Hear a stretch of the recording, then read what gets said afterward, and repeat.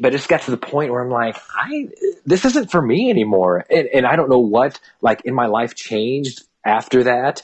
But I'm just like, this is not good. Why did I like this? This is not good music.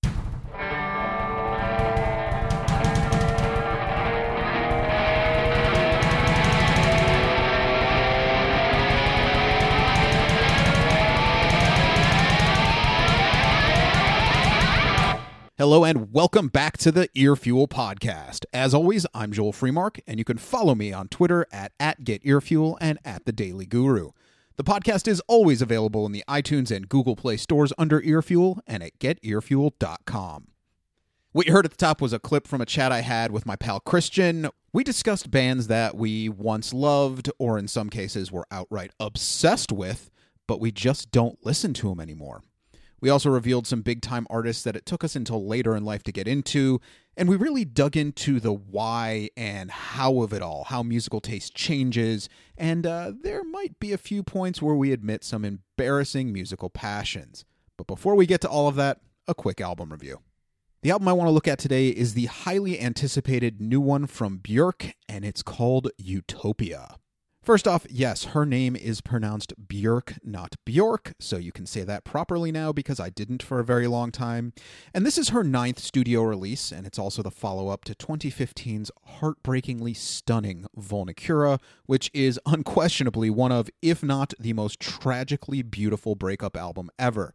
If you haven't heard it yet, when you're in the right mood to just get destroyed, go listen to it. It is sensational. It goes without saying that the music of Björk is perhaps the most acquired taste of the past few decades, and I myself am and have been a massive fan since the early 90s. But here's the thing with Björk. Even within her fan base, she is massively polarizing from album to album. That's to say, even fans are rarely lukewarm on what she releases. Either folks love the record or outright hate it, and that varies from person to person. Most people agree that her consecutive releases of Debut, Post, Homogenic, and Vespertine are outright perfection, because they are, but after that, the fanbase really splinters. You'll find very extreme views on records like Medulla and Biophilia, which are her most experimental moments, and Volta is sort of sandwiched in there. Trust me on this one, people have very strong opinions on everything that she does. So that brings us to Utopia.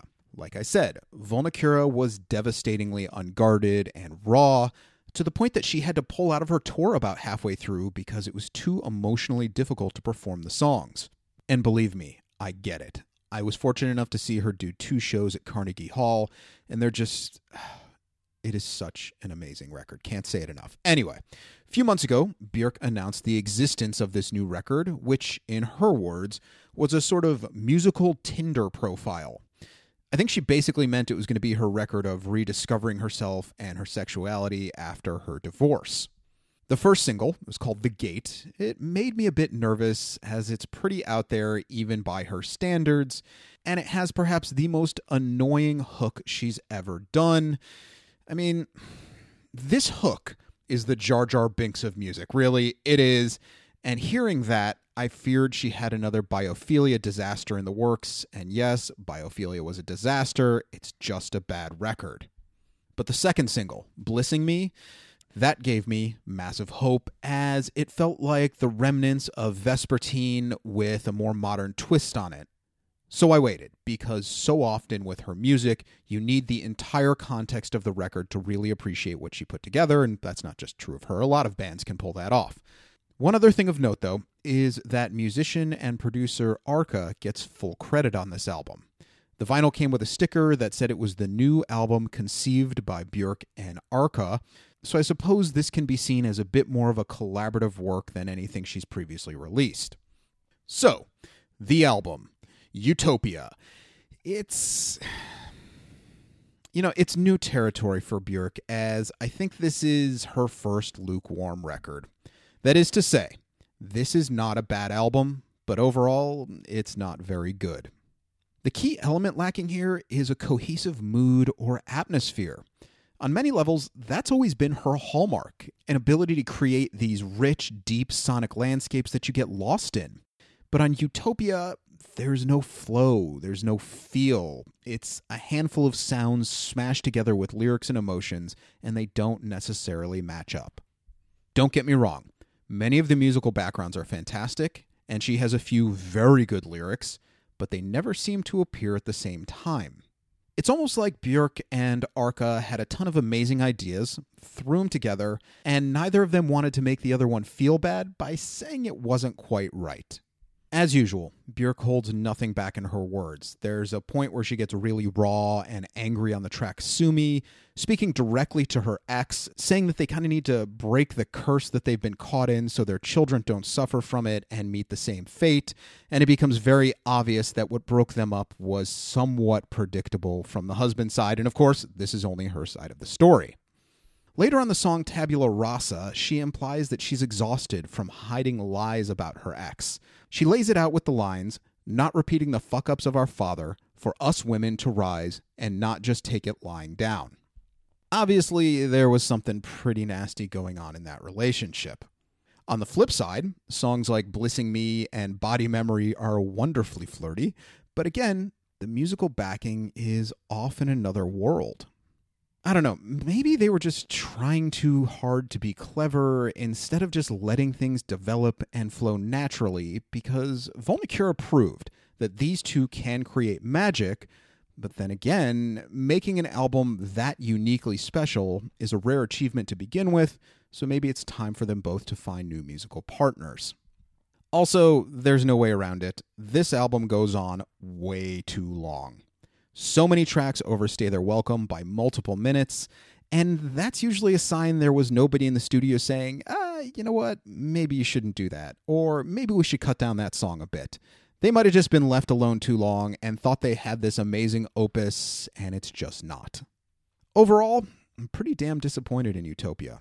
Björk is forever one of my all-time favorite artists, and I suppose that when you're as constantly experimental and innovative as she is, there are going to be some musical miscues.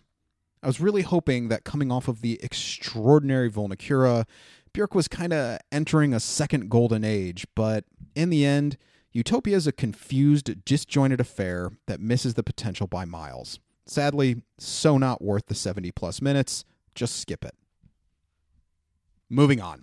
The other week, I was chatting with my musical soulmate, Christian, who we've had on the podcast a few times before, and we started talking about bands we used to love that we just don't listen to anymore. And as it progressed, I told him I really wanted to bring the conversation to all of you because I think everybody will be able to relate. We all have these bands, and I'm talking beyond just the pop music of our youth, that for one reason or another fell out of our musical rotation. We explored the who's, the highs, the wows, and the oh my's. So sit back and enjoy. So the other day, you and I were on the phone, and you raised this topic, and it was one of those moments where I'm like, okay, stop. I want to have this conversation, but I really want to do it on the podcast instead, because the music conversations you and I have been having for like 20 years are some of my favorites. So why don't you talk about what the concept, the idea you brought up to me?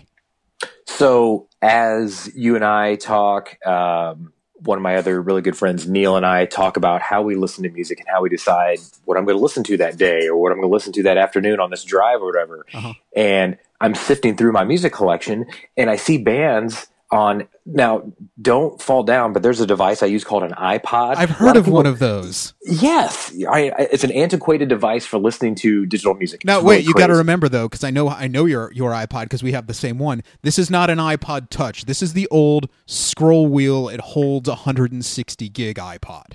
Yes, exactly. You don't know what situation or frame of mind you're going to be in when I need to listen to Miles Davis or DJ Jazzy Jeff and the Fresh Prince. You don't know when you're going to need Summertime. Right. I might need it. So I need to have as much as possible my entire music collection with me at all given points. Yep. So anyways, I'm scrolling through there and I'm looking at bands. I'm like, man, I haven't listened to that band or that artist in a long time. Why is that? Oh, you know what? I don't love them anymore. I don't like them anymore. Well, why not? So that's what I started kind of thinking, well, why don't I love that band anymore? Or why don't I connect with their songs or their music or their lyrics anymore? Right. And so, we started to talk about bands that we were not just liked, but like loved. We're almost to the point of being obsessed with, that we just don't listen to anymore. So we're going to jump into that. And I thought we would start with me because, it's my podcast. And I wanted to talk about a little band from Boston called Aerosmith. Now, this was before you knew me. This was pre-college. I got into Aerosmith when I was probably 7 or 8 years old. So, around the Civil War. And pretty close. Yeah. And I was obsessed with that band. I mean, there's a photo of me, and I'm going to link it to the podcast. There's a photo of me from high school that I'm somewhat embarrassed by. It was for when you do senior pictures and stuff. And I brought all of my Aerosmith memorabilia and gear into the studio. We're talking dozens of shirts, the books, the magazines I cut out, the huge pieces of framed art. I had you've seen it, my signed t-shirt. Yes. Because I rewrote Jingle Bells and won. I was part of the fan club, and I won a fan club contest. You would qualify. This would definitely qualify for an intervention. Yeah. Oh, absolutely. Absolutely. A definite addiction. For sure. There were points when my friends in high school would make fun of me because I would go 2 or 3 weeks wearing nothing but different Aerosmith T-shirts. I was obsessed with this band. I wrote for the school paper. In high school, I was the music columnist for the school paper. Shocker. What? Yeah. And when I was 14 or so, I was not yet of drinking age. We know that because I was in high school. Was when they released their 9 Lives album that had Falling in Love is Hard on the Knees, The Farm, Pink. Pink was, oh God, you couldn't get away from that single. And they did an exclusive few song performance and simulcast, and Cleveland was one of the cities, and they did it downtown at the Agora, which I'm so happy that venue is still open. It's one of my all-time favorites. But you had to be 21 or older to get in. So the day before, I called the venue, said that I was a journalist and could I get in with the press. They said yes. So I basically weaseled my way into this 21 and over event just so I could hear the new Aerosmith record a few hours earlier than everybody else. But it was because of your obsession. You were saying to yourself, I need to see this band. Yeah.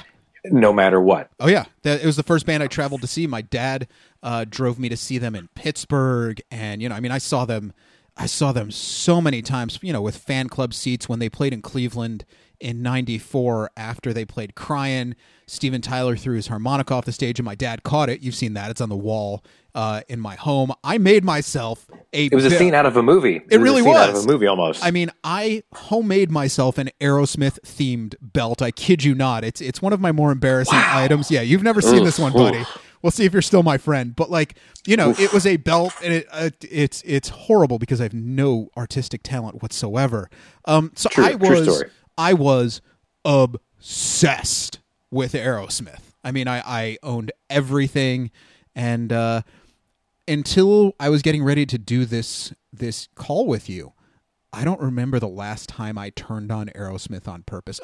To me, they're almost a bit of a joke now, and yeah. So is that why? Is it when 9 Lives started coming around? You're like, I'm not connecting with this anymore, or was it the songwriting, or I liked was 9 Lives actually. I'm not gonna dump on that album. I for me, my favorite record is definitely Toys in the Attic, but Pump, Permanent Vacation, Get a Grip, great records. Pump, awesome. Definitely so strong all the way through. Yeah, those are great rock and roll records. Right. So was it, or were there external things that the band was doing? Or no, and and also just Aerosmith live is amazing. The live bootleg record, and just they're a hell of a live rock and roll band.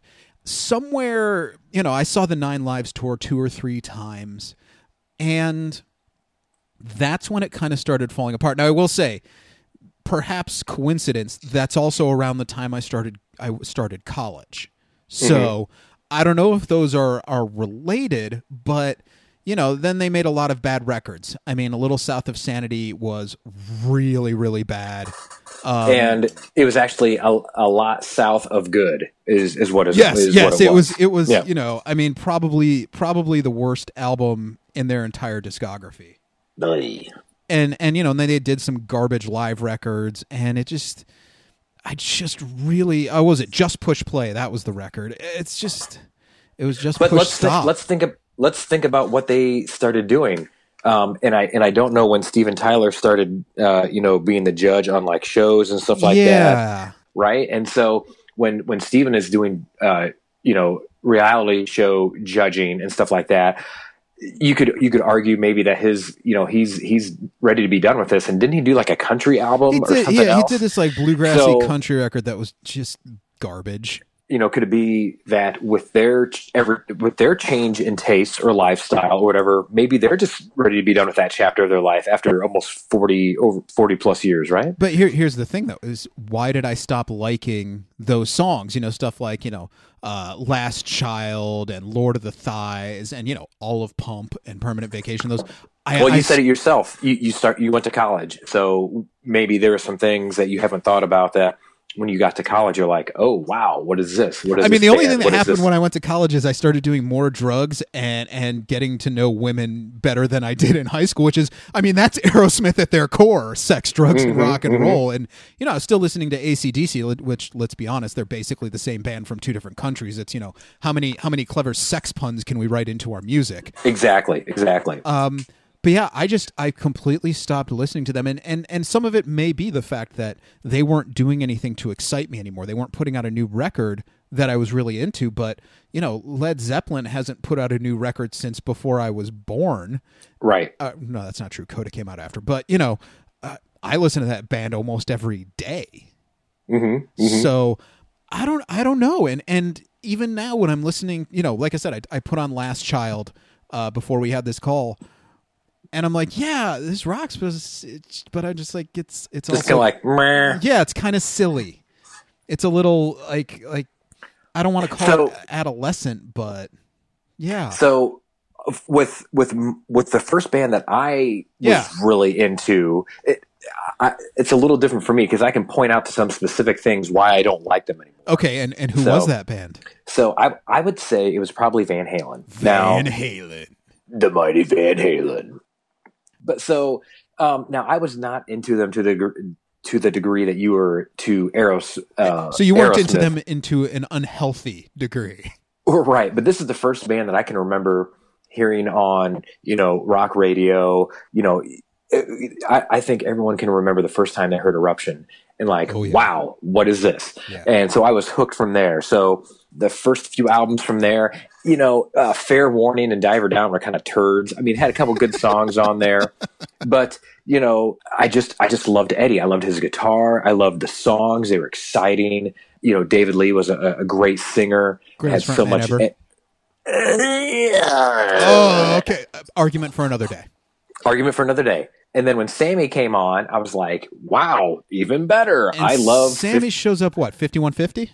5150 and OU812 for Unlawful Carnal Knowledge. I loved that album. That record sold a lot. I remember when that record it was everywhere. You could not get away from it. Yeah. And the live album, the double live album was great. I really liked Balance. I thought there were some killer songs on there.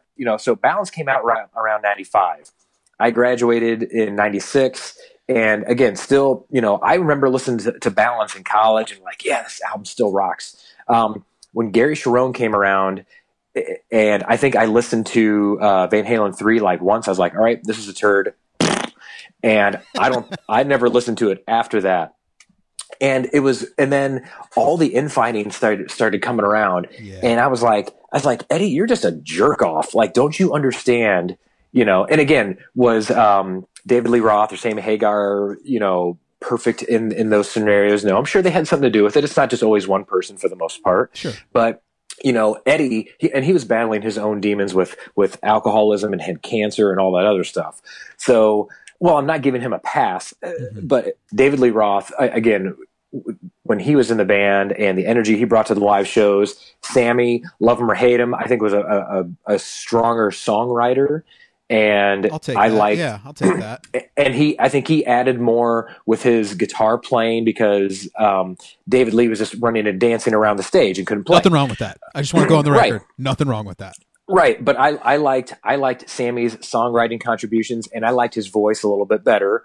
But again, there's always like I said, the first albums, 1984. Oh my God, so many good songs, and the choruses and everything else just runs along with it. Kind of like you said with AC/DC, and Aerosmith in that respect. There's so many fun puns or whatever, but again, good stuff.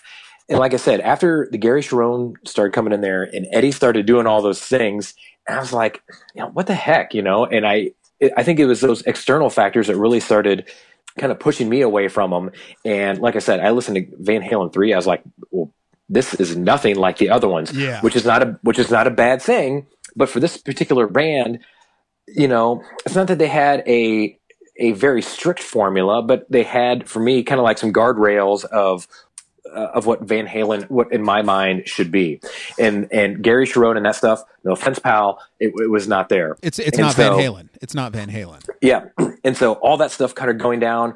And then when they started, and then they got Sammy back together. God, it was like any other bad relationship. They break up, they got back together, they went back to the old girlfriend, and then they came back to here. And then when they started kicking out Michael Anthony, that made no sense. That made no sense. And again, that just kind of led to the thing of like Eddie has a huge problem with everyone else except himself, and his ego. As if and anyone in show business in the music industry will say, Michael Anthony is one of the nicest dudes. For them to say like, oh, yep, he was horrible, kick him out. Like, dude, he was steady Eddie on bass and backup vocals for all those years. Oh, yeah. So all that stuff, I think, together. And, like you said, I'll put on the first album and or I'll put on 1984 or whatever. Like, yeah, the songs are still okay, but I don't feel the need like, man, today I need to listen to, 1984. I don't feel that need anymore, and I don't miss it. So what did you think though when they did the reunion with Diamond Dave? Was that like 3 years ago? I can't remember if Wolfgang, Eddie's son, was on bass or whatever. I'm almost positive because I think he plays bass on what's that record called? A Different Kind of Truth? Was that it? A Different Kind of Crap. Something. Yeah, it came out like in 2012. Yeah, sounds right. And but here's the other barometer for me. If this band is coming to my town or close by, and I don't feel the need to go see them, that kind of says it right there. Like, no, I don't want to go see them. I don't need to go see them. Yeah. So goodbye to you, Van Halen. So you just don't listen to them anymore because for you, it was that the band kind of got too far away from what they were and kind of ruined some of the music for you. Yeah, I don't know. Yeah, it just kind of, and again, they didn't stray. It's not like they went like disco or, the Van Halen disco record. Right. It's not like it went that far away, but for, the songwriting, it was not strong. They were not good songs. But see, I think it's more about the band's personality though. And here's why I'll argue that. You know me well enough in how I feel about Metallica. Mm-hmm. That, basically until they get rid of Jason Newsted, I love that band and haven't liked anything they've done since. But I still listen to those songs all the time, even though for me they haven't made a good record, since the 90s. Yep. And so I guess but you're saying like even beyond that, even if they were making decent music, the kind of attitude and outward persona of the band has been tarnished for you. Yeah, it just doesn't do it for me anymore. Yeah, I get that. I get it. It's when someone gets accused of a crime or, someone ends up in some legal hot water, you might just be like, yeah, I don't think I'm listening to Gary Glitter much anymore these days. Exactly. Right. Yeah. And you know what? And look, that's what turns a lot of people, including two people having this conversation right now, it's what turns a lot of people off to a band like U2, where the front man's ego is just so huge and arrogant. You're like, I don't want to even listen to this music. It annoys me so much. Agreed. And yet we still love Guns N' Roses. That's another story. The biggest ego of them all, and we still love Guns N' Roses. Yeah. So maybe I'm a hypocrite. Who knows? But you mentioned ego. Yeah. So one of the bands that you used to love and dedicated a lot of life of your life to. I think I know where you're going with this. The how have you not? Phish. Oh man. Okay. So you talk about that, and again, I'm not going to. I don't want to speak for you, but just So could it be like a similar, maybe similar to Aerosmith? Well, with Phish, honestly, and a lot of people are going to hate me for this, I think I just grew up. So what does that mean? I think first let me give a little backstory here. I think you could safely say I was a Phish head. I think it qualifies. I spent many summers following that band around the country. There was a period where it was pretty much all I listened to. I have CD, the 250 CD books filled with Phish bootlegs. I was a taper. I mean, by the way, listeners, I tried to get Joel to get rid of some of those Case Logic cases. I need them. I might need those CDs later. He refused. I tried to get him get out of his hoarding tendencies. Just for the record, wanted to put that out there. Yeah, please go on. And mind you, I have made some lifelong friends on the road with Phish, and these are people I adore and who are the most wonderful people around. But and I'm not saying like I got too cool for them or too mature for them, because if anything, it's going in the opposite direction. I just think musically, I think I just grew out of them, and it was kind of. So, are you saying that? For your perspective now, that band is pigeonholed a word I'm looking for, or have they backed themselves into a corner musically for you? Well, look, I'll say this: I listened to one of the shows from the run they did, the Baker's Madison Square Garden. Yeah. The 13 nights they did, and man, that they are musically, they're killing it. I mean, they sound better than ever. They're really locked in. I think for me, there were a couple things that went on. Yes. Trey's ego and I got in some arguments over the years in person. Nothing like yelling at a rock star who you just paid to see. I disagree with you, sir. Yeah. Or when I told Dave Grohl the first time I saw the Foo Fighters, they sucked, but he agreed with me. Not good. That was fun. But and by the way, thanks for getting me backstage for that one. One of the few things I could do. Oh, you do a lot. Anyway, I got to a point where I said, I can't justify paying like $65 for one night with this band. And that's an issue I'm having with lots of bands over the last, 5 or 6 years, is there are very few bands I will pay more than $50 to see. And, I know tour costs and all this. That was part of it, was I just didn't want to pay to see it anymore. Also, I felt like I've seen everything they can do. I was at Big Cypress for the Millennium show, where they played 11 hours straight or something like that. And I actually think it was a little over 9 hours. I'd done the big festivals in Maine. I'd spent weeks on the road with them. I saw all of these cool things. And again, don't regret a second of it, because those were just great travel, amazing music, amazing people. It just wasn't for me anymore. And here's the other part I want to qualify. I got clean from drugs and alcohol in 1999. And I kept seeing them for a number of years after that. So it wasn't like, did you stop doing drugs and then you didn't want to see Phish? Because it's an kind of unfair stereotype that people put with that band. I some of my favorite shows, like the February 2003 shows in Cincinnati, which were just amazing. I was completely sober, loved it. And so I just think musically it wasn't really for me anymore. And I listened to them from time to time. I have friends who work pretty closely with that music and that band, and they'll say, you really need to hear this show. And my jaw will be on the ground, because man, can those guys play. So it sounds to me that for you, it's not that the music has changed all that much. Sure it has. Yeah. But it doesn't sound like to you the change, evolution, or regression in their music to you is really the thing. It sounds like external influences or changes. The pricing in the shows, Trey's ego, getting to a different point in your life. Yeah. You getting to a different point in your life. So it doesn't sound necessarily that it's the band's fault. Yeah, I think it's one of those situations where, almost like kind of pop music, I think I just kind of grew out of it, and it's not a slam on them. It's just I'm at a different phase in my life. If we're gonna close this chapter, I'm gonna blame you on this one. I'm gonna blame Aerosmith on the other. Sure. Yes, I will. You are at fault. You are at fault for this yes. relationship going down the tubes. The breakup between Phish and me. It's not you. It's me. It's not you. It's me. Yeah. No, that's interesting though, right? Because it's you just said it yourself. It's not the music itself. It's me. Yeah. And you had a band. You had a band who are a very interesting band to be as into as you were. And yes, that is a bit of a knock. They're a band from Florida, I believe. Ooh, which one? Isn't Offspring from Florida? Offspring? I can't remember. I think they were from California. I don't know. But, when I first got into them, like, I think many folks did, it was off the Smash album, and who could, they're from California. You're right. They are from California. Yeah. We both Googled that at the same time. I was wrong. All music comes right? through. Like many people in 94, when the Smash album came out, who can forget that? Like, so many fun songs. Totally underrated high energy. So underrated record. It still stands up. Yeah. Right. Just fun. And I don't know how many times we played this CD over and over and over and over. Loved it.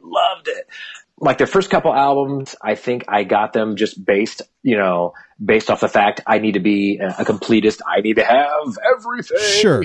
Yes. And carried on through college, listened to it and whatnot. And after their album Conspiracy of One came out in 2000, I just got to the point I'm like, wait a second, I don't like this. I don't actually like this music. I don't like this anymore. And again, I'm sure they're fun guys, they're great, but it just got to the point where I'm like, this isn't for me anymore. And I don't know what, like, in my life changed after that, but I'm just like, this is not good. Why did I like this? This is not good music. This is yuck. So you almost felt guilty or embarrassed for being into it. Yes. Oh God, yes. I'm like, oh yeah. These guys came out. I wanted to go see them. They were never coming through around where I was at. There was heavy rotation in high school and college all the time. And just for whatever reason, about that 7-year period or whatever, just one of my like go-to like high energy pump up bands. And then, I don't know what happened, but around that 2001, 2 area, I just like, no. I can't tell you the last time. It's probably been 15, 16 years since I've picked that up, picked one of those albums up or listened to it. So it's definitely, I'm in a different place in my life. And I'll say it. I think it's cheesy. It's cheesy wannabe. If you want to use the term pop punk, which I think is an oxymoron, and I think you agree too. Oh yes. But I think most people can identify with that. But if you want to, go along the lines of Newfound Glory or Good Charlotte, these guys to me are the precursors of those bands. Hot Topic bands. And I guess I'm just to the point where like, no, this is really actually crap. So you're actually pushing back on it and just saying like, please, I wish I could forget that I was into this band. Yeah. I'm sorry I went out with you. That was a bad choice on my, that's a bad choice on my part. Yeah. You're actually a horrible person, and I'm sorry that I was into you. Yeah, I regret that relationship. Interesting, because that's a very vehement man. I wasted time on this group. Yeah, why did I waste $15 on each one of those albums when they first came out? I didn't need to do that. Yeah. So, this has been an interesting, somewhere between therapy and walk down memory lane. I feel a bit cleansed having admitted to some of this stuff. Yes, so do I. It was good and bad at the same time. Yeah. I can talk about my demons. And now I know that for Christmas, I'm going to buy you the entire Offspring catalog on vinyl. You should, for sure. All right, sir. Well, as always, thank you for stopping by the podcast, and we'll do this again soon. Sounds great. All right. My thanks again to Christian for making time. You can hit me up on Twitter at @TheDailyGuru or @GetEarFuel, and let me know what bands you once adored, but you just don't spin anymore. Now, before we wrap the episode, I do, of course, have your weekly Earfuel listening assignment. For those of you new to the podcast, each week I assign an album to listen to in full, beginning to end, without any distractions or interruptions. It stems from the fact that these days, music has been largely relegated to a background task for most people. You're at the gym, you're out driving, you're at work, you're on the subway, whatever, and this assignment is about taking some time each week to consciously listen to music for the sake of music alone. This week, you have a very personal assignment. I want each of you to go grab one of those bands that you used to love, but you just don't listen to anymore, and spin the favorite record of theirs that you haven't played in years. Go have yourself a trip down memory lane and see if you can pinpoint why the music just doesn't speak to you anymore. That's it. Go grab a record you used to love but you don't listen to it anymore and give it another chance. So that's all for this week. As always, the podcast is available in the iTunes and Google Play stores, along with at getearfuel.com. And you can find me all over social media, Twitter, Facebook, Instagram. Just look for Earfuel and stop on by. That is your weekly Earfuel. Share and enjoy.